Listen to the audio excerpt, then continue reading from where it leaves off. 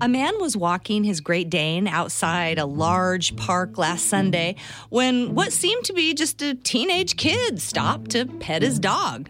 The man said later that his dog is beautiful, huge, and friendly, and people want to pet him all the time, so it was nothing unusual.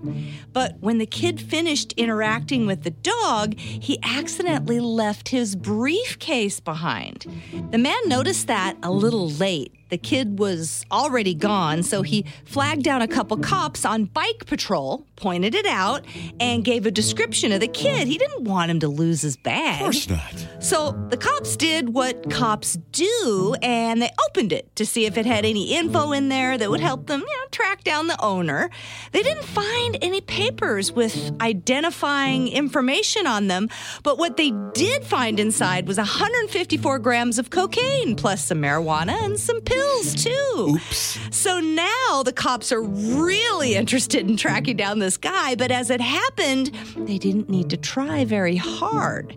Because minutes later, this kid walks up to the man with the dog he'd just petted, the man who is now talking to the cops, and asked if they'd seen a briefcase anywhere around. And he said he'd left some important stuff inside, needed to find important that. papers. I got some documents in there I need. He did try to say that particular briefcase wasn't his, but long story short, he was arrested and charged for possession of narcotics with intent to distribute.